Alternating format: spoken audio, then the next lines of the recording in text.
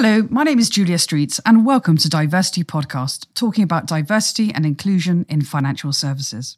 This episode was recorded in December 2017, published in January 2018.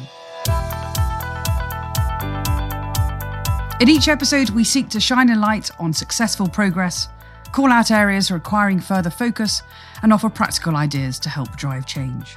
And one of the joys of financial services is that it is a wide-ranging industry.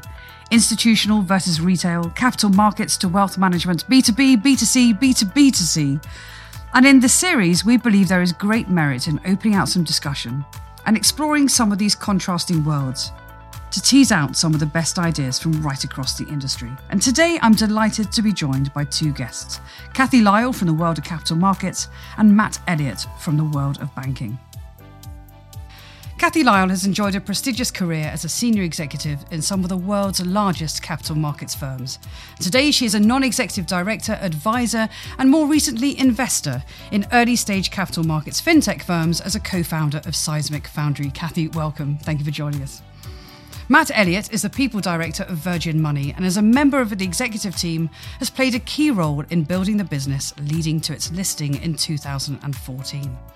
In 2016, Matt and Virgin worked with the Treasury to produce the report Empowering Productivity, Harnessing the Talent of Women in Financial Services. And like Kathy, Matt has received many industry accolades and is a regular commentator on diversity and inclusion. Matt, thank you for joining us. As always on Diversity Podcast, we invite each guest to take 1 minute to talk about what they're up to. Kathy, let me start with you. What are you up to at the moment? Thanks, Julia. Well, after a 30-year career in capital markets in financial services, myself and 4 partners decided about a year ago to really look at what the future of our world looks like in capital markets. And obviously, fintech is a massive part of that. There's disruption taking place. There's a lot of challenges. We have regulatory challenges. We have business challenges. And certainly outside financial services, there are a lot of areas where disruption is absolutely going to undermine what we're doing, and you're already seeing that in payments. So Seismic Foundry is a pure capital markets fintech discretionary fund. We're very, very early stage, right at the seed investment stage, SEIS and EIS. And our goal, one of the reasons we did that is we've all come out of large financial institutions. We all care about how culture has evolved over the last 10 or 20 years, particularly in financial services. We think values and ethics have been undermined significantly, and there's a lot of people who are coming out who haven't had necessarily very good management training. When I started in the markets in 1987, your word truly was your bond. And it was customer first, company second, me third, and that got flipped on its head. And I think Lehman's, et cetera, was the result of that. So we want to invest in a very, very early stage. We want to sit on the board. We want to make a true partnership with these early companies. We care about their culture. We care about their structure. We care about governance. And our goal is to nurture these businesses so that by the time they get to the VC, PE end of the scale, we've ironed out founder issues. We've got a really good governance structure in place. We've got a really good culture. And we think that will make a very big difference to how financial services evolve going forward. It's a little bit that we can do. And presumably in the world of diversity and inclusion, when we talk about culture, we come back to this time and time again, and the importance of leadership as well. So there's much in that we will be exploring. So thank you very much. Thanks. Matt, let me turn to you now, as you have 1 minute to talk about the big things in your life at the moment. Thank you. So I think it's a bit of context. Virgin Money, where I'm the people director, we've got 3.3 million customers in the UK. We're a UK-only bank. Very proud of our customer advocacy of plus 40. So over the past few years, post the Northern Rock acquisition, we've been busy. And we're very fortunate to be looking ahead and be very excited to our future as well. We're opening up into business lending. We're building our plans to do that. We're well along the way in terms of building a digital bank. It's really exciting for us. And one of the key things that really excites me about the organisation is exactly our culture. Mm-hmm. So we express that. Our ethos is expressed as making everyone better off. And I've been with the company nearly 7 years now, but that ethos has been there for 10 years. So we've really stayed the course on it. And as a people director, it kind of makes my life easier, really, because, of course, that everyone's better off talks to, by definition, inclusion. Right. And so we've been particularly active over the last few years, predominantly so around gender equality as a result of our CEO being asked to work with the government around productivity gap and how gender equality could help close that productivity gap. And so, obviously, I'll talk a bit more about that. We've also been very transparent around our pay gap approach. We disclosed a year early I'm very proud around our approach to that. All this fits with our making everyone better off approach, being really transparent in what we do. And the things that really excite me as well around our partnerships at the moment. So when it comes to better ethnic inclusion in the UK, which I believe we need to do a lot more around, we've got a really exciting partnership with the Black British Business Awards, which we're launching in 2018, which is to accelerate the progression of middle managers in organisations. So I'm excited because it's a cross-industry approach with the Black British Business Awards. We also have launched a credit card with Stonewall, which we've called the Rainbow Card. I think it's great from a customer point of view, but I'm really excited as a company that we're making a connection with an organisation like Stonewall, and proceeds for the use of the card do go to Stonewall as well. So for me, it's exactly one of those examples of making everyone better off. And the strategic partnerships, I think, is very interesting in terms of how organisations, we're seeing a lot around not only internal allegiances and alliance and allies, if you like, but also how organisations are coming together around kind of sort of key causes. And in the appetite to recruit from better places or more diverse places is thinking about the Black British Awards as well is really interesting to explore about where do you find young ethnic talent for those middle management jobs as well. So again, we'll most certainly come back to that as well. Thank you, Matt. So Kathy, have you seen in the world of capital markets, has there been a growing appreciation of the value of diversity inclusion? Because D&I can just be a tick in the box. It can just be a piece of marketing rhetoric. Are you seeing at the leadership levels that people can see the opportunity to compete and differentiate and really drive business performance? I think the short answer is yes, but there are many nuanced answers below that, and it depends a lot on the organisation, which sector it's in financial services, even where it's located globally. As you said earlier, I've had the privilege to sit on some bank boards. I've also been involved right at the grassroots level of doing startups. And I would say at that very, very senior level, there is a great awareness of it, and I think there's absolutely a buy-in. It's not just a box-ticking exercise. I think it's been proven over and over again. The businesses where they have allowed that diversity to flourish are absolutely the most successful. Also in financial services, we've had some pretty big crises over the last 20 years.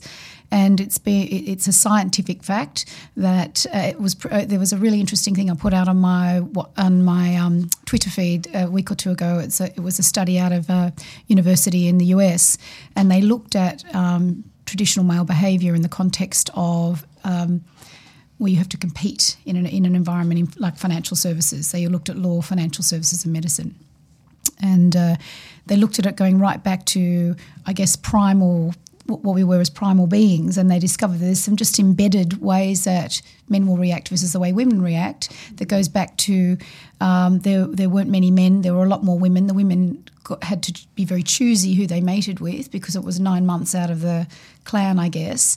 So there was a selection process, and so men would compete for the female that was perceived to be doing, could do the best job with keeping the clan going on, if you like.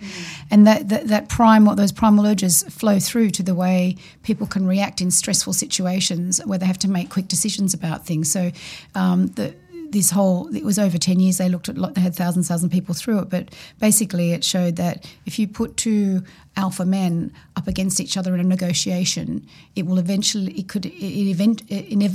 something will happen. It can be cataclysmic, it can go sour, or in fact, deals will be done that perhaps take it over the grey line, if you like. Whereas if you put a female and a male against each other, that doesn't happen as much. So you tend to get less aggressive type behaviour as far as deal doing. You'll get less compromises being made around deals, so you get better business deals being done, which means the business is more successful. It's just one interesting thing around it. And there's a very good book written by Barbara Annis, who we've interviewed on another podcast, and it was her actually and a guy called Richard Nesbitt, who used to be the ex-CEO, I think it was the ex-CEO of a TMX Group, the Toronto Montreal Stock Exchange, and they said what was very interesting is if you look at actually deal making, and if you look at how businesses are successful is that actually there are very male behaviours around, go for a deal and it doesn't work, then abandon it, move on. Right? Have a go at it, move on. And actually it was women, and again, I don't want to make sweeping generalisations, who would take their time and say, actually, let's analyse this and put it apart a bit more.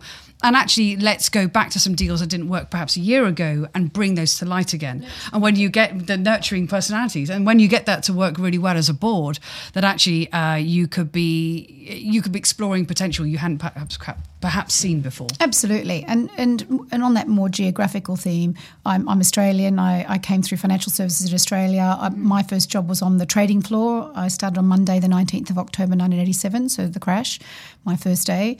What a day to start. I know, right? Everyone was saying last in, first out, so I thought it'd be the shortest career in history. As it turns out, it was quite busy. So there was about 800 people down on the floor, 3 or 5 females at the time. I think at the peak we had about 1,200 on the floor in the early 90s, about 35 women, so not a very high percentage, and certainly not very many on the phones or in the pit doing the trading, a lot more doing the administration roles. But even back then, I had access to great mentors, male and female. I had access to a mentor on the board of our bank.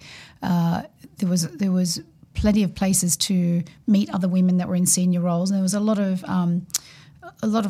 of push behind doing that in Australia. When I moved to the UK in 2002, I didn't find any of that in financial services, and I in fact started a kind of a women's networking lunch when I was at the Chicago Board of Trade with the London Capital Club, just to get women together. And the first one was such a success. We managed to get lots of really interesting speakers, Gillian Tett and others, because we would talk about interesting topics, obviously, but also just as a way to share what was going on. And that was very much lacking in the UK. And I found that very interesting because I'd come from a much smaller financial services area, if you like, quite sophisticated, but very small and much more remote. And here in the UK, it was much further behind. So I've always felt like we were catching up a bit here with things that were going on maybe in Southeast Asia. But I think we're there now. I was going to say, and do you see that acceleration has sort of paid off? But maybe this is a good time to actually turn to you, Matt, because your paper with the Treasury that's looking at kind of productivity and performance through harnessing kind of the gender perspective. Have you seen an acceleration? Are you seeing that continues to change, or has it been a plodding pace? I think just as a little bit of context to the work. So it started 2 years ago, and the British government were investigating productivity and the relative lack of performance for the country when you look globally on that measure. And they identified, of all the industries, that financial services had the best starting representation for women, but one of the worst senior representations for women. So obviously something was happening in the start towards end of career that needed to be understood and hopefully action taken to change. And if that could be achieved, the UK economy actually would be in that much of a better position. So that was the backdrop. Obviously, with a female CEO at Virgin Money, Jane Angardi was asked by the government to investigate this and come up with proposals. The work that was done, extensive research. So we identified that 14% of executive committees were made up of women in 2015. So not a representative picture, or one that I think's acceptable by any kind of standard. As a result, the Women in Finance Review made recommendations, which became a charter. And it's based on the old adage of what gets measured gets done, really. And so they're pretty straightforward, but I think really impactful. And the asks are to measure what needs to be done, to recommend and commit to targets, make those public and report on them, report on progress or explain lack of, to have an executive sponsor in place if this is a key issue that should have a key sponsor, and to connect senior remuneration to the outcomes as well. On the same principle that if this is truly an important issue, of course, senior people should be rewarded on the basis of it to a degree. And so I think, on the measure of how much progress has been made, we've got now 162 companies signed up to the charter. And I think that's great progress. That's a lot of organisations that are making a commitment, a very public commitment to what they intend to do and promising to report against their progress. for me, by definition, that means they will take action. So there's the really positive point. Because isn't there a risk that actually, because we hear a lot of people signing up to the Charter, and whether that just becomes another tick in the box? And talk us through, are you seeing a bit of that, or actually are you seeing that people are serious in their commitment? Well, it admittedly is early days. The fact that they have signed up means they are committed year on year to talking to the progress they're making. Mm-hmm. So I think that's the essential point here. As straightforward as that is, it means this can't be a flash in the pan. There's a public commitment year on year. That's the important thing. Now, the very first cycle of reporting actually for the companies who have signed up is early in the new year. So I'll be able to, obviously, we'll all be able to see actually what the progress is by then. I mean, I'd be realistic about the amount of change we'll have seen in that time. So organisations haven't necessarily been from a standing start here, but there is a lot of work to do. So I very much see this as around 2020, we'll start to see really material changes as a result of this initiative. But I certainly know a lot of action's been taken that wouldn't have been otherwise. And so there was an update recently by the New Financial Organisation, which talked to, for signatories, the degree of action they've gone into and the type of actions they've been taking, that I think is particularly informative. And so there's now a heck of a lot of best practice out there.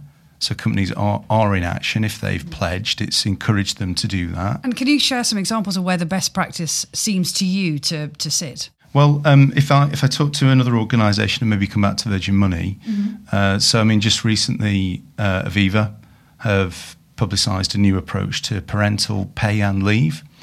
They've taken, I think, a really brave step there that shows their commitment to family life, actually, as well as work life. So 6-month full pay off for a parent, and so that doesn't need to be swapped out in any way. And I think that's a bold step to take. I think that does lead the way. And obviously, as a financial services industry, I think if we weren't seeing the commitment, then we wouldn't be seeing actions like that taking place. From our perspective, being very public about what we intend to do and to achieve, which is to be balanced at every level in the organisation. So it does mean entry level for us as much as it does the senior executive end of the company.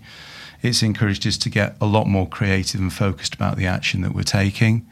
And so to give you an example, our own approach to parental leave, we've matched parental pay with maternity pay. So we've effectively taken pay out of the equation as to in a couple, whatever the couple makeup is, who takes the time off. We've, to a large degree, taken pay out of that equation. We've had to get a lot more creative about how we attract talent to the organisation. So we commit to matching flexible working practices that somebody might be experiencing elsewhere. And I say somebody on purpose because it's men and women that we're appealing to who may have flexible working practices that really work for them where they are today. It might be time for their career to change and to move on. And I think a barrier today has been a fear of leaving that flexible working practice behind. We wanted to take that out of the equation so the career move could just be that. And it's interesting you say that because actually on one of our previous podcasts we had Asif Sadiq, who was honoured with an MBE actually this year for his work and diversity inclusion. He's ex-City of London Police and now head of D&I at EY. And he was talking about that very topic about once you remove the money equation and the balance equation about impact on career prospects, if you like. Saying actually one of the things that they're really focused on is encouraging real modelling. So actually saying to particularly men, going, well, take it. You know, it's there for you. And from your work, do you see that more men are taking advantage of what's available there and taking it as seriously? And so it doesn't, again, just become a policy that's available but actually is ignored. We are, which is fantastic to see. And so we have, in Virgin Money, we have about 80 women take maternity leave in a given year. You know, on average, it's around that kind of number. This year, we'll have seen around 40 men effectively take part of that maternity leave in place of their partner, if you like.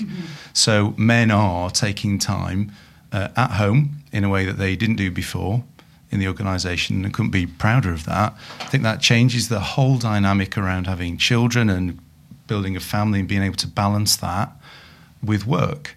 And so it's building up. We've been doing that for 2.5 years now, and we saw a slow take-up. I think there is a psychological barrier in there for men to actually get comfortable with stepping into the role that's traditionally obviously been seen as, and frankly, companies have encouraged policies around being a female role entirely.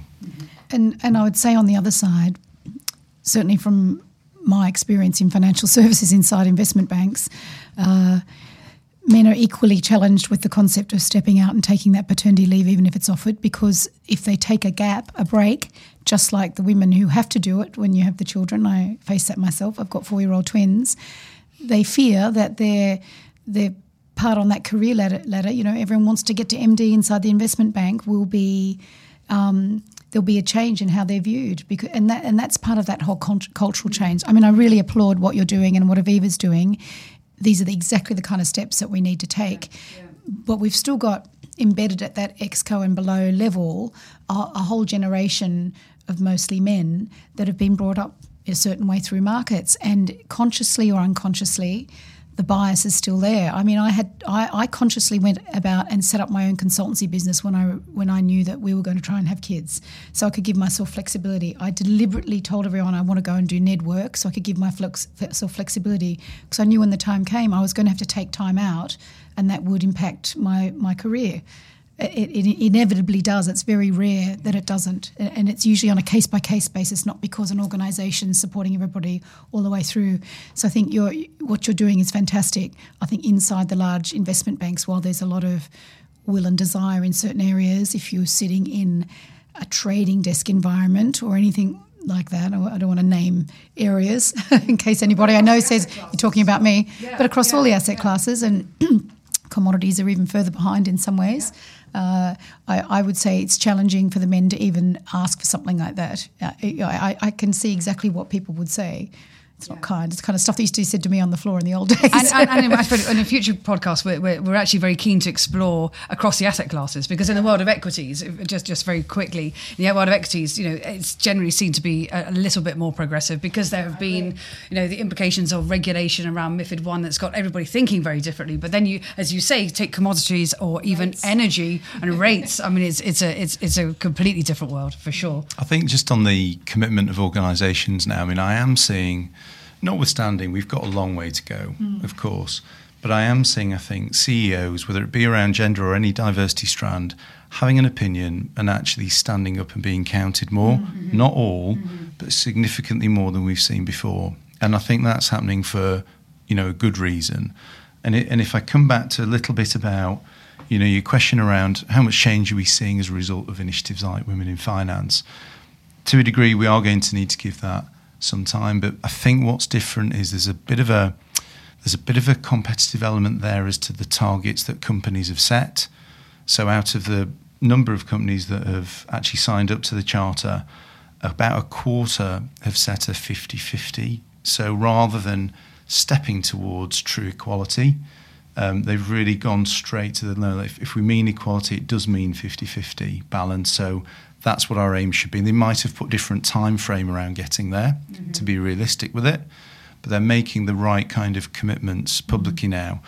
And I think, you know, there's a combination effect of obviously initiated by the government, but then led by business, operated by business.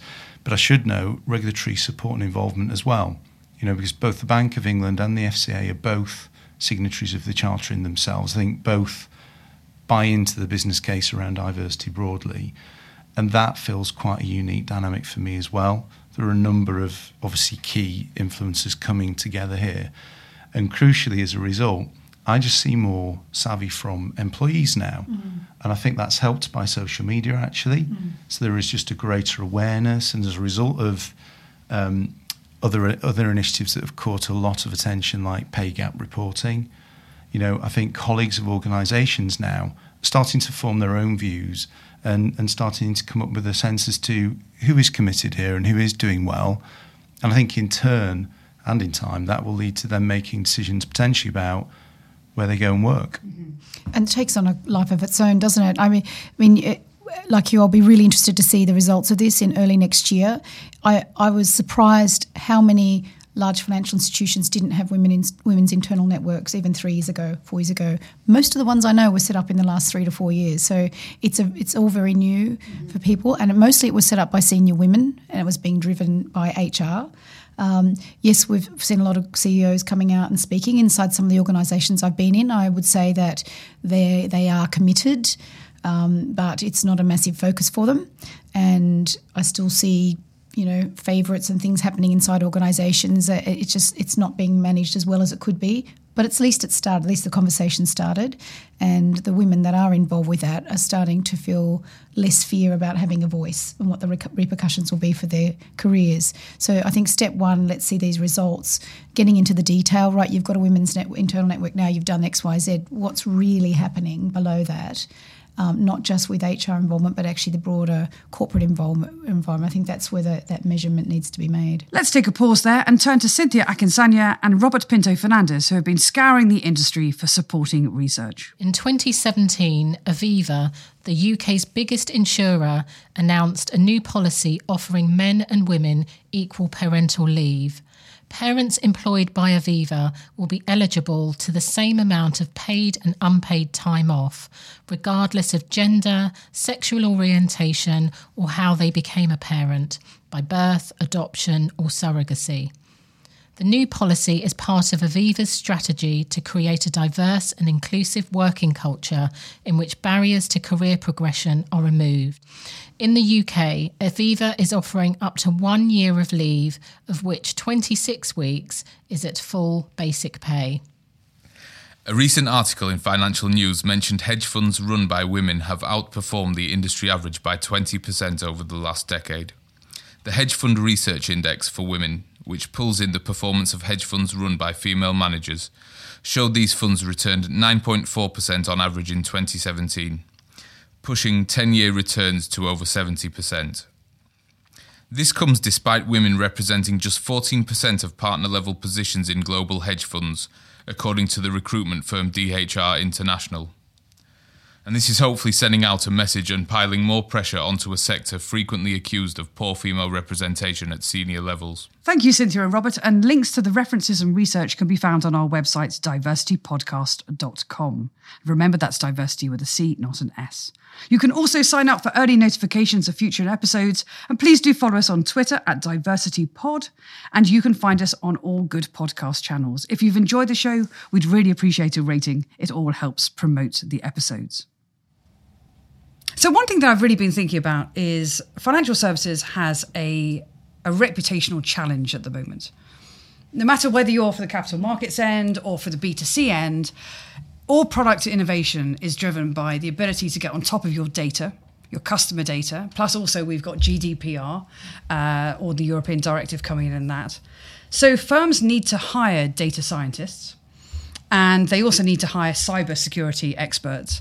And the young talent coming through doesn't look and feel or behave or come from backgrounds that match the organisations that want to hire them. So I'm really keen to explore that. And that's in two areas, really. One is around working with millennials. And then the other is particularly the ethnic diversity mix of employees coming through as well. So where should we start? Kathy, from working with these fintech firms, do you think that the execs of those fintech firms are thinking about this? It's a very good question, Julia, and I unfortunately the answer is it depends. In capital markets, specific fintech, it tends not to be people in their early 20s with these new ideas. Mostly it's people who have come out of the larger organisations. They've got frustrated because they can't get their ideas heard or can't get their ideas worked on. They can see how to fix a challenge, even if they get buy-in from the people around them. The large financial institutions are being challenged on all fronts, especially from a regulatory perspective. MiFID II, GDPR, PSD2, amongst others, and that's happening on a global basis. So traditionally, most financial institutions, their engagement with the pipeline coming through has been very much at that university level, and it's been at the all-star university level. So you tend to find certain types of kids coming through those organisations. If you look at the A-level stats that have just come out for this last year, only 10% of girls graduated from a computing course. So the pipeline is not getting bigger at this stage. And in fact, the stats from the UK tech sector show that only 23% of employees are female right now. So we do have a lot to do around there. And if we're going to really address the future of the digital skills gap, which is getting bigger and bigger, it's estimated to be over 2 million jobs required to be filled by 2020. I mean, we're not very far away from that. And what are we doing about that? So a diverse environment, really addresses this, right? Widening out the base and the skill sets makes a big difference. So inside the large financial institutions, once they get through MiFID II, we're starting to see a little bit of light at the end of tunnel for them as far as focusing on real growth.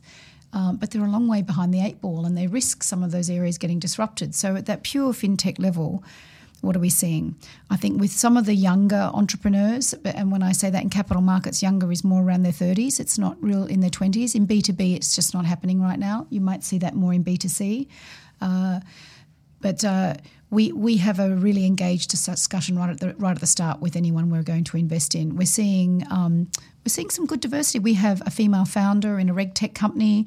All bar one of our companies has a female somewhere in the early founder cohort. We have one that's actually a technologist, which is unusual, and she's more my age, and she said she was very unique when she came through, but she's used to working in very diverse environments. So I think it behoves all of us, and that's one reason we're quite passionate about this, and me particularly, that we have this on the table as a discussion point right at the start of investing. It wasn't 10 years ago, right? Everyone was about the bottom line, and the way our markets have evolved, I think we're broken, and we do need to reevaluate how we move forward. So I think we all better beware in financial services. If we don't, it's great that we're making these slow steps forward, but unfortunately right now I think we have to start making some really big steps forward. There have to be some really brave decisions and some really brave cultural changes taking place inside the organisations. Otherwise, we're all going to be out of jobs. And Matt, is this what you're seeing as well? Is that or do you listen to the world of capital markets and go, why are you so behind? Because in my world, we've been doing this. Virgin Money's been focused on this stuff for ages. No, I think I'd recognise all the issues. They're obviously not directly applicable in terms of we don't trade currency, etc. So naturally, the business is a very different business in terms of what we do for our customers. But the dynamic around understanding what skills are required in the future, of course, therefore just takes on a different flavour. I think the way that's come through for us is still, largely around digital. Digital and analytical capability moving forward. And I think analytical as well as the core digital skills are going to be really important for us. And we can match into the diversity and inclusion challenge the requirements of us. So, one thing that we've launched this year is a digital apprenticeship that takes A-level students through to degree level within 4 years. So, instead of going off to university and taking on debt, etc., we've kind of blended together that problem that obviously school leavers are increasingly having and are putting them off continuing their education. They can get the degree qualification with us. Mm-hmm. And we're developing the skills that we absolutely do need to start to encourage right at the beginning of careers rather than, develop further through the careers. So, and does that also take into consideration the ethnic minority mix within who you're reaching out? Because a lot of those apprenticeships are very, very valuable tools in driving that change. They absolutely are. And we've got a fantastic balance on that very programme that I described. It's a 12-person intake for us in the first time around, which is actually, for the size of company we are, it's a significant commitment. We've seen great gender balance and ethnicity balance around that starting group. Now, we always had that in mind, but we worked really hard in terms of our attraction to make sure we had a broad appeal to begin with. And then, as with everything we've done, we've just selected on merit, but we've got to the place that we want to get to from a D&I perspective as a result. I mean, just to extend a little bit beyond that, I think a lot of this for us does mean reaching back into society. I think we've got our founder, Richard Branson, talks about business being a force for good. And I think there's a lot that's very true about that. So from our perspective, one of the very important things we're doing to connect with our society that we actually hire from, predominantly in the Northeast, obviously the old Northern Rock heritage of the organisation, we're working with a number of schools in the region around supporting their school leavers. So pupils who are definitely not staying in education. They're reaching that 15, 16 years of age, and they're definitely going to enter the world of work. And we run a 3-day program connected with local schools, which prepares kids for life after school. How do you access work? Practicing interview skills, writing CVs, getting an insight to what the world of work will be like once you get there. Also, just accessing broader life skills. So we get Virgin Active along to help with physical well-being. Obviously, we do a financial well-being segment to it. Is it free? Free. And we think a lot about mental health as well. And I think a lot about young school leavers and young execs coming into business as well. And all of those kind of life skills are incredibly important as well. Got to prepare for that transition. I guess what I'm really proud of is that we've looked to connect with schools in the more disadvantaged areas of the Northeast. And again, for us, that there is a higher number of school leavers as a result in those educational establishments, but also it helps us demonstrate that we are a committed equal opportunities employer. And it's very much on that grassroots level that we're going to see with the change and the young execs of the future come through as well. Yeah, I just wanted to quickly call out Founders for Schools. I don't know if you've heard of it. And you're probably working with them, Matt. But they're a fantastic organisation working with schools where they bring an enormous array of female CEOs and executives, from the CEO of Code First Girls to the youngest ever person to float in the stock exchange, Emma Sinclair from Enterprise Jungle, and they're working with kids in schools across the board, not just young women, it's everybody. And I think when you do that, you get that natural diversity pipeline happening.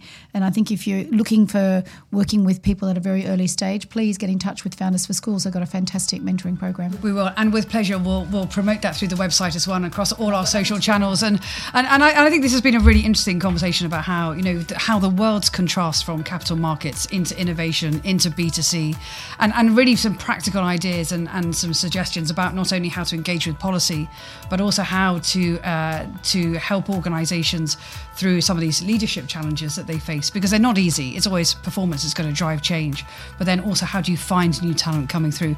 Matt and Kathy, thank you so much for taking the time today. It's been a pleasure. Thank you. This episode of Diversity Podcast was produced by me, Kieran Yates, on behalf of Julia Streets Productions. Thanks to Cynthia Akinsanya and Robert Pinto Fernandez for their insights.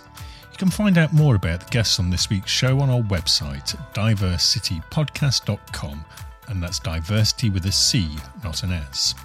Whilst you're there, you can also sign up to our newsletter for all our latest updates. To be sure of catching all our future podcasts, subscribe to our feed in iTunes or your favourite podcast app. And if you've enjoyed this episode of Diversity, remember to give us a rating or review in iTunes. It all helps promote the show to a wider audience. Finally, our Twitter handle is @DiversityPod. Thanks for listening.